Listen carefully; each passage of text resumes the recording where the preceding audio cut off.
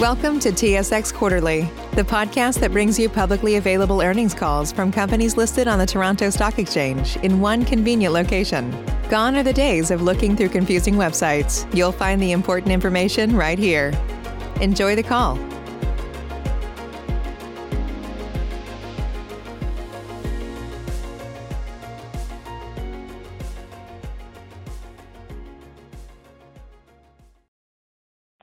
Good morning, ladies and gentlemen. Welcome to Inter Pipeline's first quarter and 2021 conference call and webcast. I would now like to turn the meeting over to Mr. Jeremy Roberge, Vice President, Finance and Investor Relations of Inter Pipeline. Please go ahead, Mr. Roberge. Thank you, Gabriel, and good morning, everyone. On the call with me today are Chris Bail, Inter Pipeline's President and Chief Executive Officer, Brent Hagee, Chief Financial Officer, Jeff Marchant, Senior Vice President, Transportation, and Corey Neufeld, Vice President, NGL. On today's call, Chris will discuss recent developments, including the business segment restructuring, HPC, and the ongoing strategic review process. Brent will discuss our Q1 2021 financial performance and will provide a brief update on recent financing and risk management activities. We'd like to remind you that certain information on this conference call may contain forward-looking information that involves risks, uncertainties, and assumptions. Such information, although considered reasonable by Inter Pipeline at this time, may later prove incorrect, and actual results may differ materially from those stated or implied by our comments today. Undue reliance should not be placed on such information. A discussion of the related risk factors, uncertainties, and assumptions is available in our MD&A, which you can find on our website or at sedar.com. Please go ahead, Chris. Thanks, Jeremy, and good morning, everybody. To date, 2021 has certainly been an active year for Inter Pipeline. I am immensely proud of our recent achievements, including the successful completion of the business segment reorganization that was effective January 1st, as well as the announcement of strong commercial contracting support for the Heartland Petrochemical Complex. These accomplishments are compounded by the recent strength in commodity prices and has created positive momentum for Inter Pipeline as we continue to demonstrate our resiliency and focus on operational excellence and value creation. As a result of our business reorganization, Interpipe now reports its financial results under 4 new business segments: transportation, facilities infrastructure, marketing, and new ventures. This structure aligns with how Inter Pipeline manages, budgets, and commercially operates its businesses, as well as aligns our external reporting with our energy infrastructure peers. The transportation and facilities infrastructure segments are designed to provide additional transparency on our stable cost of service and fee-based adjusted EBITDA, while the creation of an integrated marketing segment centralizes our commodity-based adjusted EBITDA and enhances our ability to proactively manage our commodity risk and related hedging activities. Our remaining segment, New Ventures, includes HPC and focuses on the development of large-scale projects designed to create material new cash flow streams. We're confident that this structure will set Interpipe up for long-term success as we continue to grow the business. Moving to the Heartland Petrochemical Complex, on April 5th, 2021, Interpipe announced that it had been awarded $408 million cash grant under the Alberta Petrochemical Incentive Program, or APIP. We're extremely pleased with this outcome, which clearly demonstrates a high level of government support for the project. In turn, Interpipe continues to support the Alberta economy. Since inception, more than 150 Alberta businesses have contributed to the construction of HPC. Over the 4-year construction period, we estimate HPC will have created approximately 16,000 direct and indirect full-time jobs, generated $200 million of tax revenue for the provincial and municipal governments, and added approximately $3 billion directly into the Alberta economy. On April 22nd, we provided a fulsome commercial update on the project. I'm proud to reiterate the great progress we have made in securing high-quality, long-term take-or-pay contracts for approximately 60% of HPC's production capacity. 7 arm's-length counterparties have executed agreements with a weighted average term of approximately 9 years and include Canadian and multinational energy producers and North American polypropylene consumer. Under these contracts, we generate a stable return on capital plus fixed operating and variable fees with no exposure to commodity price fluctuations. I am pleased to confirm that the conditions associated with the one agreement referred to in the April 22nd news release have been satisfied. Ultimately, our objective is to secure a minimum of 70% of HPC's production capacity under this contracting framework, and advanced negotiations are proceeding with a number of additional counterparties. Should these negotiations be successfully concluded, we would be in a position to exceed our minimum contracting objective in advance of the facility becoming operational in early 2022. In addition to the commercial update, we highlighted our adjusted EBITDA estimate for 2023, the first full year of operations of $400 to $450 million.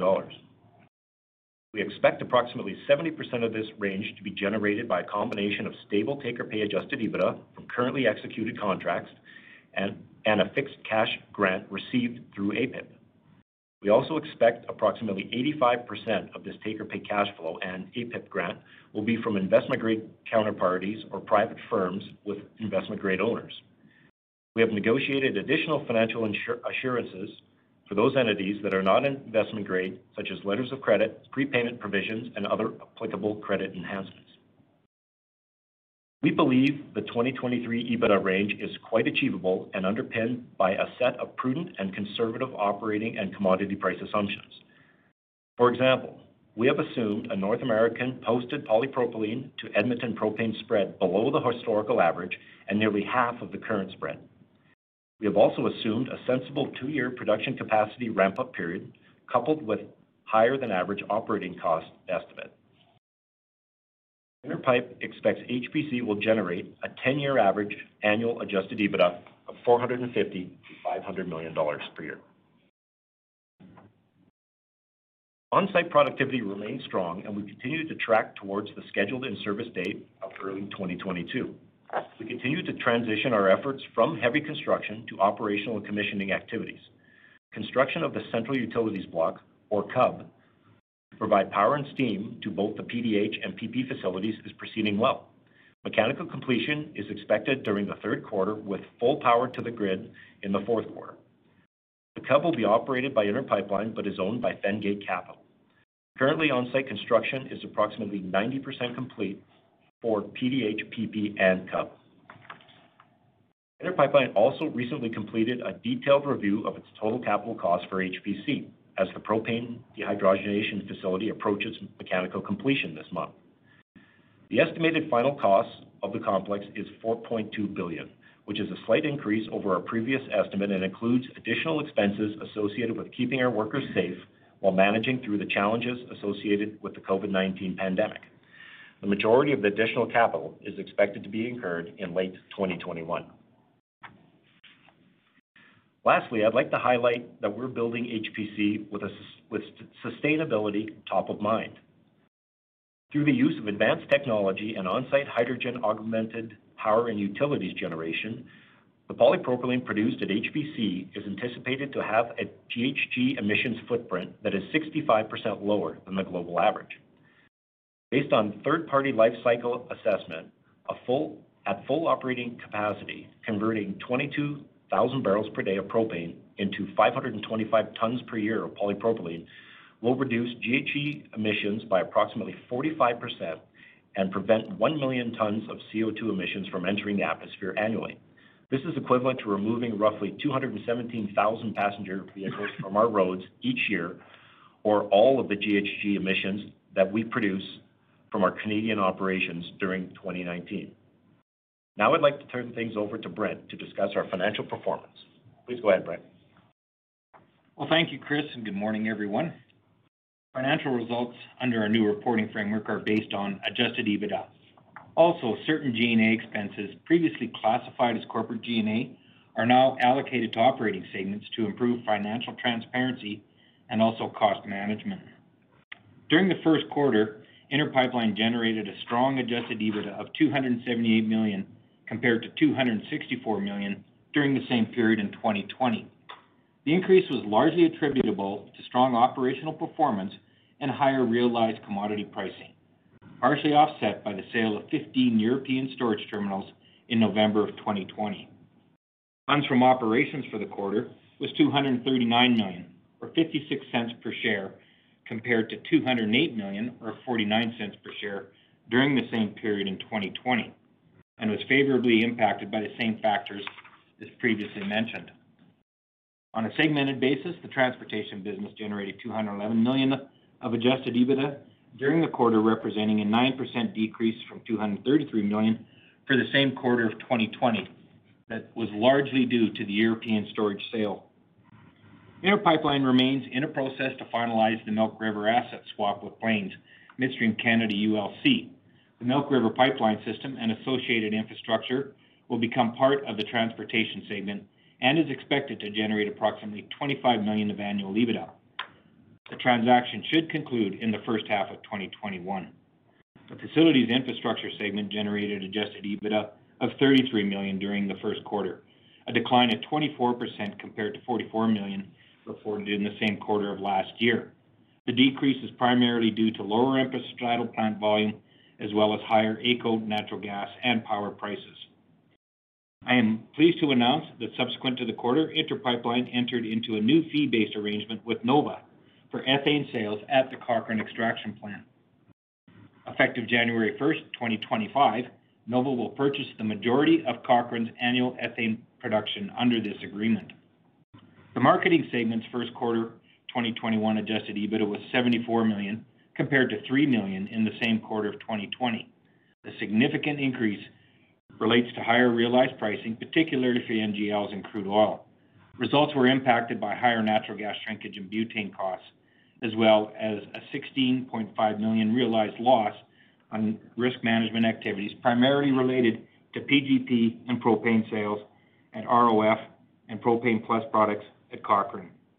Our last segment, New Ventures, contains business and operational readiness costs directly related to the Heartland Petrochemical Complex and resulted in negative $10 million of adjusted EBITDA as the facility is not yet in service. So now I would like to turn things over to Jeremy. So Jeremy, please go ahead. Great, thank you, Brent. Turning to the balance sheet, Inter Pipeline remains committed to maintaining financial flexibility and has continued to build off the financing activity completed last year. During the quarter, we repaid $325 million of medium-term notes that matured in February, with funds available on a revolving credit facility. In addition, we reduced the pricing margin and extended the maturity on our $1 billion unsecured revolving credit facility to December 2022. We also reduced borrowing costs associated with our $500 million term loan facility that now matures in August of 2022. It's important to note that Inter Pipeline has no remaining debt maturities in 2021 and remains well positioned to fund its capital program, including HPC, on a standalone basis. As at March 31st, 21, we had over $2 billion of undrawn committed credit capacity and had a net debt to total capitalization ratio of 42.6%, which is significantly below our maximum bank covenant level of 65%. I'm also pleased that S&P upgraded Inter Pipeline's outlook to stable on the back of strong take-or-pay contracting levels from HPC and the expected deleveraging that is to occur once the facility ramps up operations. On the risk management front, Inter Pipeline utilizes derivative financial instruments as part of its active hedging program to manage commodity risk exposures, reduce volatility, and stabilize commodity-based EBITDA. For the second quarter of 2021, Inter Pipeline has hedged crude oil, NGL, and natural gas, representing approximately 30% of our total volume exposure and 25% for the balance of the year. Now I'd like to turn things back to Chris for some final remarks. Thanks, Jeremy. So finally, an update on the strategic review process.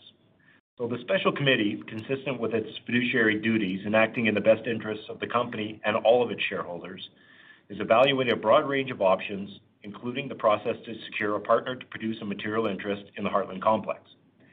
We expect to provide an update on the entire strategic review in advance of Brookfield's hostile bid expiry in early June. As we have previously indicated, the Board of Inter Pipeline believes that the hostile bid significantly undervalues our business, is opportunistic, and is not in the best interest of our shareholders. To reject the hostile bid, shareholders simply need to take no action. We are very excited about Inter Pipeline's future and the pending startup of HPC, and we continue to remain focused on executing our business plan and maximizing value for all shareholders. As a reminder, Inter Pipeline will be hosting a virtual tour of the Heartland Complex on May 12, 2021 at 2 p.m. Mountain Time. The tour will highlight construction progress and the operational readiness of the facility. To register, please visit Inter Pipeline's corporate website at interpipeline.com. Before turning the call over for questions, I wish to acknowledge Richard Shaw's retirement and sincerely thank him for his contributions and many years of service as Inter Pipeline's Chair of the Board of Directors. I would also like to acknowledge Ms. Margaret McKenzie, who has been appointed as our new board chair. Ms. McKenzie has served on Inter Pipeline's board for over 5 years and brings over 30 years of experience in the energy sector. This concludes the formal portion of the conference call. I would now like to turn the meeting back over to Gabriel to open the floor for questions. Thank you. Thank you. At this time, if you'd like to ask a question, simply press star 1 on your telephone keypad. If you wish to withdraw a question, press the pound key. Your first question will come from Patrick Kenny of National Bank Financial. Please go ahead. Yeah, good morning, guys. Just maybe on the HPC EBITDA guidance, wondering if you could just walk us through how you get, towards the longer term $450 to $500 million range from, I guess, closer to 300 out of the gate in 2023, if we exclude the APIP grant. Sure, Patrick. It's Brent Hagee. I'll take that question, and then I'm sure Chris will probably have some comments also. So, yes, in the long term, we continue to expect HPC to generate, approximately 450 to 500 million of annual average adjusted EBITDA. And so I'll just walk through some of the assumptions as to how we get there. So the first one assumption is that we achieve the minimum contracting objective of 70% of the current complex production capacity under the take-or-pay contracts, and that those are with arm's length third parties. That average is a 10-year average for the complex, excluding 2022. When we talk about the North American PP to Edmonton propane spread, that's at about $1,400 US per ton. That would be in line with a historical average, and that achieves the midpoint of the long-term adjusted EBITDA guidance range.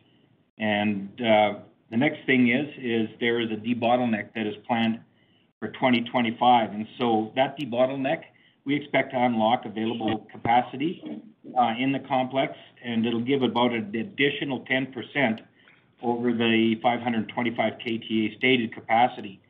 And so in the long term, we expect that production to exceed 525 KTA. When it comes to operating expenses, so normalized operating expenses that, approximate the fixed and the variable fees that are charged within the take-or-pay contracts, and they're assumed to be elevated, in the ramp-up years, but we expect that those costs will normalize.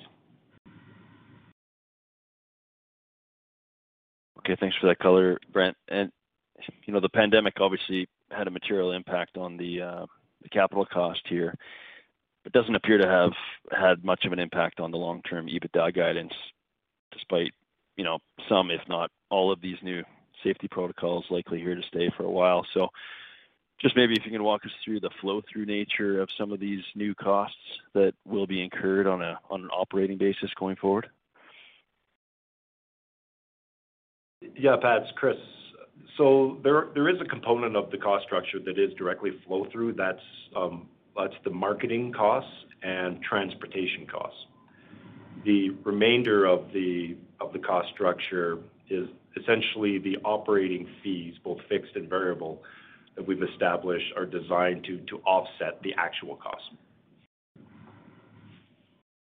Okay, so no absorption of these new pandemic-related costs by shareholders. That's going to be all on the shippers. Well, at the end of the day, when this plant is up and running in 2022, we're not forecasting.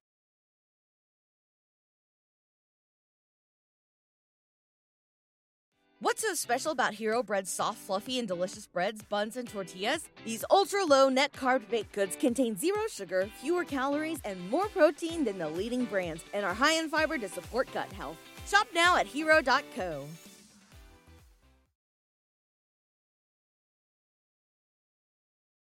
Sorry, guys, might have lost you there. I'll jump back in the queue.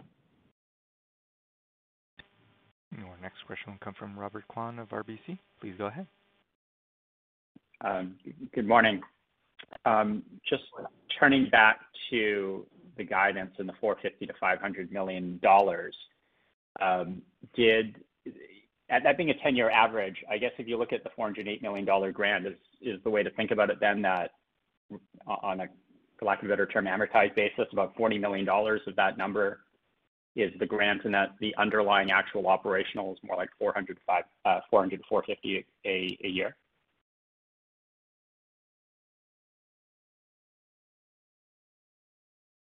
I don't think that's how we would do the math, Robert.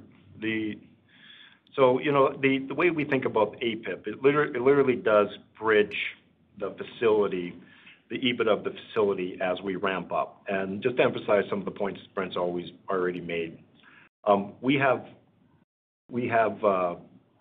consciously made some what we think quite conservative assumptions in the early years of this plant, so that we don't overpromise on the early years EBITDA guidance here. And the conservatism is really built into three pillars. One is the operating profile ramp up. Certainly we could do better in terms of the operating availability of the plant over a 2-year period. But we've looked at what other similar facilities have done in the past, and we assumed a conservative ramp-up schedule in that regard. We also have burdened the EBITDA with higher operating costs, like Brent mentioned, simply because in the early years of these plants, there can be some unexpected things that you need to do as you're ramping up the plant, and we wanted to make sure we had a conservative view on those costs. We could also not incur those costs, so we could outperform on that basis. And the third thing is the commodity price deck. Clearly, we have no control over what the actual spread is going to be between polypropylene and propane.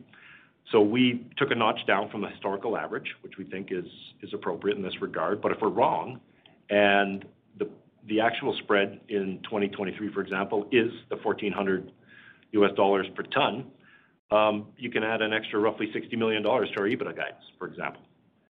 So, when we layer this all in together, we think we've got the right bridge up to full operating capability, and we're highly confident in our long-term guidance of 450 to 500, particularly because we continue to use a conservative view on the commodity price deck, that 1,400 historical average. Again, we could easily beat that number if you just add $100 or $200 to that average spread over that period of time. Yeah, that totally makes sense. Just sticking with HPC and the modest cost increase here, I think when you gave the $4 billion number about a year ago, that did include contingency. Is there still contingency in the $4.2 billion? Is it apples to apples from that point of view? And has there been any productivity loss that's worked into this impacting schedule from your point of view? Well, the way I would describe the $4.2 billion, what we did was a general refinement of the total project costs here over the last little while. And certainly the continued impact of COVID-19, which includes additional costs to keep our workers safe, has played a role in the modest cost increase. And there's also been, I would say, a bit of a productivity impact because of those additional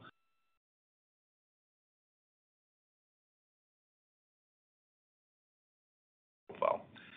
On the contingency side, yes, roughly half or $100 million of the $200 million refinement is unallocated contingency. And in my opinion, that provides a meaningful cushion for, we'll call it, unanticipated events before the plant's completed.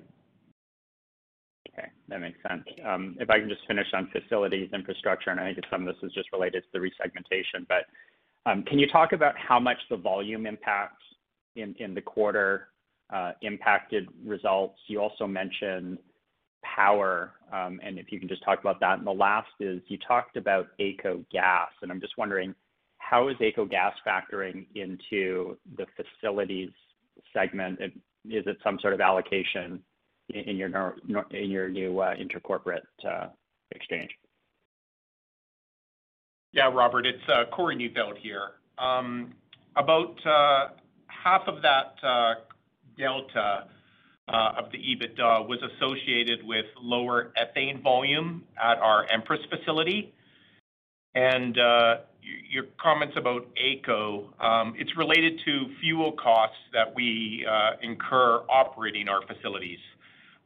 So we saw higher AECO costs in Q1 due to the extreme cold weather. So we saw a combination of higher AECO costs and power costs that drove our operating costs higher.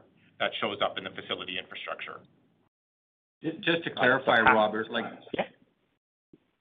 the shrinkage gas, okay, so the facilities infrastructure segment still has the fee-based ethane contracts in it, and there's shrinkage gas related to that. The C3 plus shrinkage gas related to C3 plus ultimately ends up being in the marketing segment. Got it. Okay. So about half of the year-over-year delta was volumes on C2, and the other half was, let's just lump it into all the OPEX stuff, including power? Yes, that's correct. Okay, perfect. Thank you. Our next question will come from Andrew Kuske of Credit Suisse. Please go ahead. Thanks. Good morning. I guess the question really revolves around your hedging program and how have things evolved just from the philosophy of hedging and then the actual hedging with the resegmentation of the business. How are you approaching things a bit differently, or is it consistent with the past? And then how do you see this evolving with HPC in the fold and on an operational basis in the future? Sure, I'll take that question. It's Brent Hagee. So, the restructuring of our business segments, obviously one of the primary drivers for it is we wanted to get all of our commodity exposure centralized. And so that's now happened, obviously, with the creation of the new marketing segment. And so, when we went through this business reorganization, one of the things we wanted to do is to get much more visibility and understanding as to what our commodity exposure is, and then to really start more actively managing it to start reducing the volatility within that segment. So, in the first quarter, we were very fortunate that we saw some very strong pricing, particularly for polymer grade propylene. I think polymer grade propylene actually hit a record price. We've seen a lot of volatility since, but certainly we were able to lock in some of that pricing. The same thing was with propane. So, we ended up doing some hedging. And so, we've laid out all of our hedges in our financial statements and that. I think what you will see from us is we're going to be continuing with a much more active hedging program.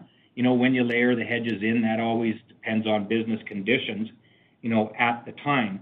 Now, when HPC comes on, we will have a component where we're going to have some commodity price exposure. And, we will certainly look to hedge some of that exposure at that time, once the facility gets up and running. And then again, it'll depend on market conditions, at the time. But, I think my message is we're going to be much more involved in hedging activities with the view of reducing the volatility of commodity pricing in the organization.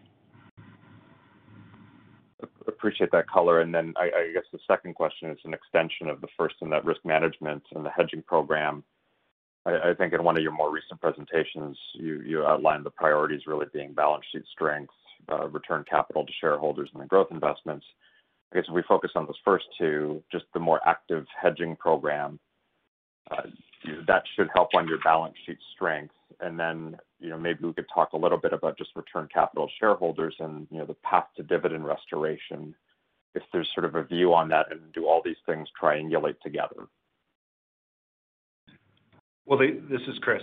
They certainly do triangulate together. Really want to emphasize the fact that it's of paramount importance to have a very strong balance sheet.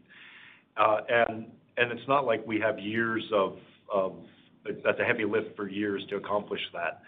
The startup of HPC essentially re-rates the balance sheet almost immediately with the large influx of cash flow that we're going to receive beginning in 2022. When it comes to return on capital to shareholders, certainly that's top of mind for the board. We are in probably a very unique position amongst our peers, where we do have a sizable growth in cash flow coming up in a quite short period of time, and a very low payout ratio currently. So there's significant room to review the dividend in the not too distant future, and the board, of course, is very aware of that. And finally, when it comes to future growth, with a strong balance sheet and a review of the dividend, there's still significant free cash flow in the business to fund equity self-finance new investments in the business, and I think the company will take a very practical view on that in the future. Okay, thank you. Your next question will come from Rob Hope of Scotiabank. Please go ahead. Hello, everyone. Just in terms of the strategic review process, as well as the additional contracting information that you provided recently, I just want to get a sense, was this always known during the strategic review, or is this new information for a number of the participants? And I guess, secondly, with you going out and saying that you have 60% contracted, has this spurred further discussions for offtake? So I'm not sure I understood the first part of your question. What were you asking? Was possibly new information for people? Yeah, was the fact that Heartland was 60% contracted always known for the participants in the strategic review, or is that kind of a new and incremental piece? Not exactly sure how best to answer that question. I think the folks in the strategic review were privy to the exact information on the status of the project, I guess, at the time, would probably be the best way to answer that question. And certainly we view the positive news we've enjoyed here over the last few months, including government support. The strong contractor profile of HPC is very positive for the strategic review process for obvious reasons. It materially de-risks the project and substantiates its value. All right, thank you for that. And just as a follow-up, now with 60% contracted, and we'll call it an incremental 10% open, Pembina's project had been deferred. Have conversations to secure additional offtake picked up, or is that still a bit of a longer-term process? I'm quite pleased with where we're at today. We have active negotiations on with a number of counterparties. I think the fact that we are close to the finish line on contracting is certainly spurring people to really understand that once we say we're done contracting, we're done, and that opportunity is lost for years for folks who otherwise would have wanted capacity. So that's a very helpful dynamic, and like I said in my prepared remarks, I think I remain confident that we're in a good position to achieve our minimum contracting guidance here before the facility operates if some of these active negotiations are concluded.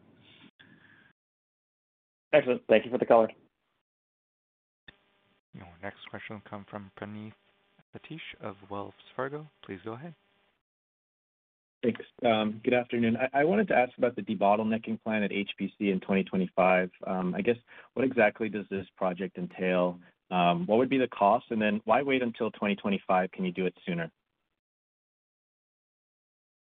Well, it's Chris. I'll take that question. With integrated facilities like this, it is very common that at the first scheduled turnaround that there are numerous debottleneck investments that are made. And they're generally smaller scale projects. It might be equipment modifications, piping changes, things like that can unlock additional capacity in a world scale facility.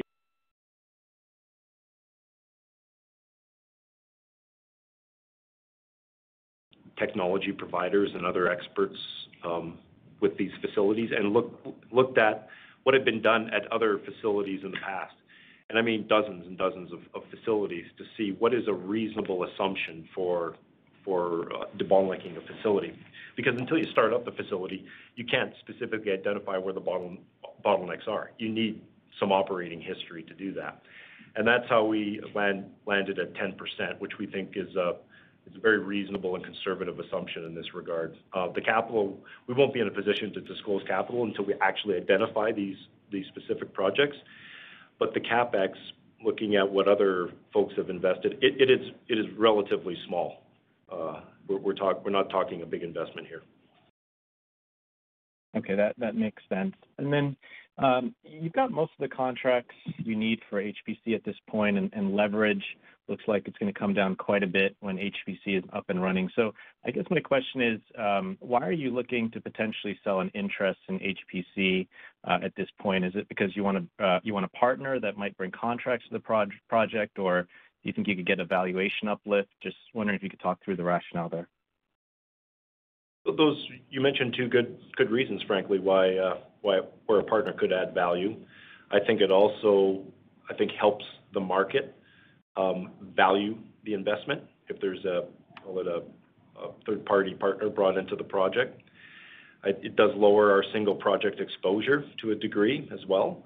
But I think I mentioned this many times. As the project gets very close to going in service, the benefit of bringing in a partner becomes less and less. And that's why we've been clear for quite some time that this partnering process will terminate one way or the other in the first half of this year. Got it. Thanks.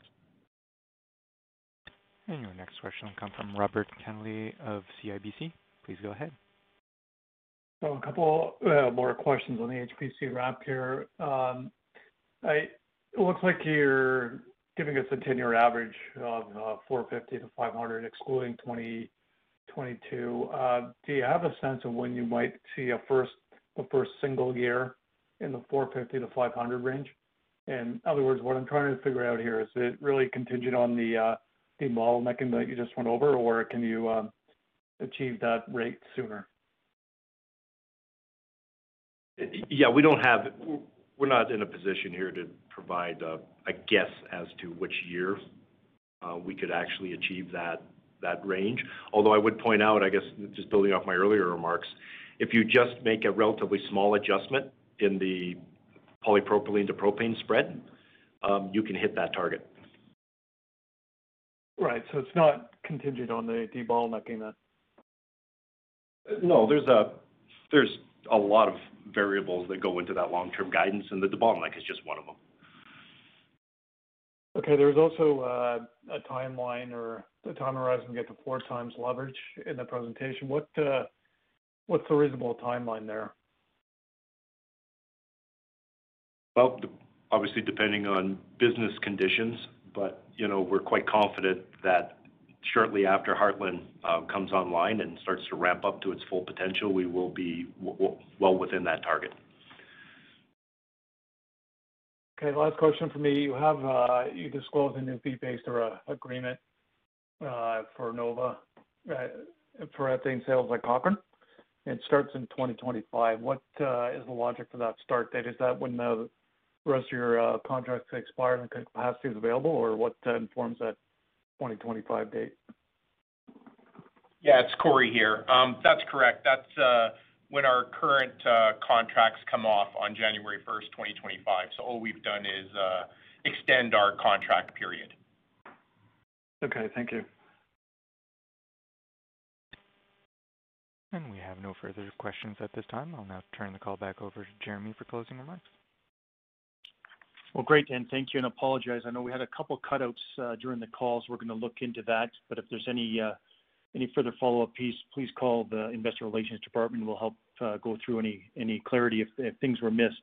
But do want to thank you for participating on our call today, and we look forward to discussing our second quarter 2021 results with you on August the 5th.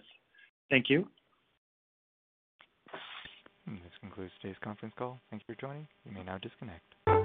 Say goodbye to your credit card rewards. Greedy corporate mega stores, led by Walmart and Target, are pushing for a law in Congress to take away your hard-earned cash back and travel points to line their pockets. The Durbin-Marshall credit card bill would enact harmful credit card routing mandates that would end credit card rewards as we know it. If you love your credit card rewards, tell your lawmakers, hands off my rewards. Tell them to oppose the Durbin-Marshall credit card bill.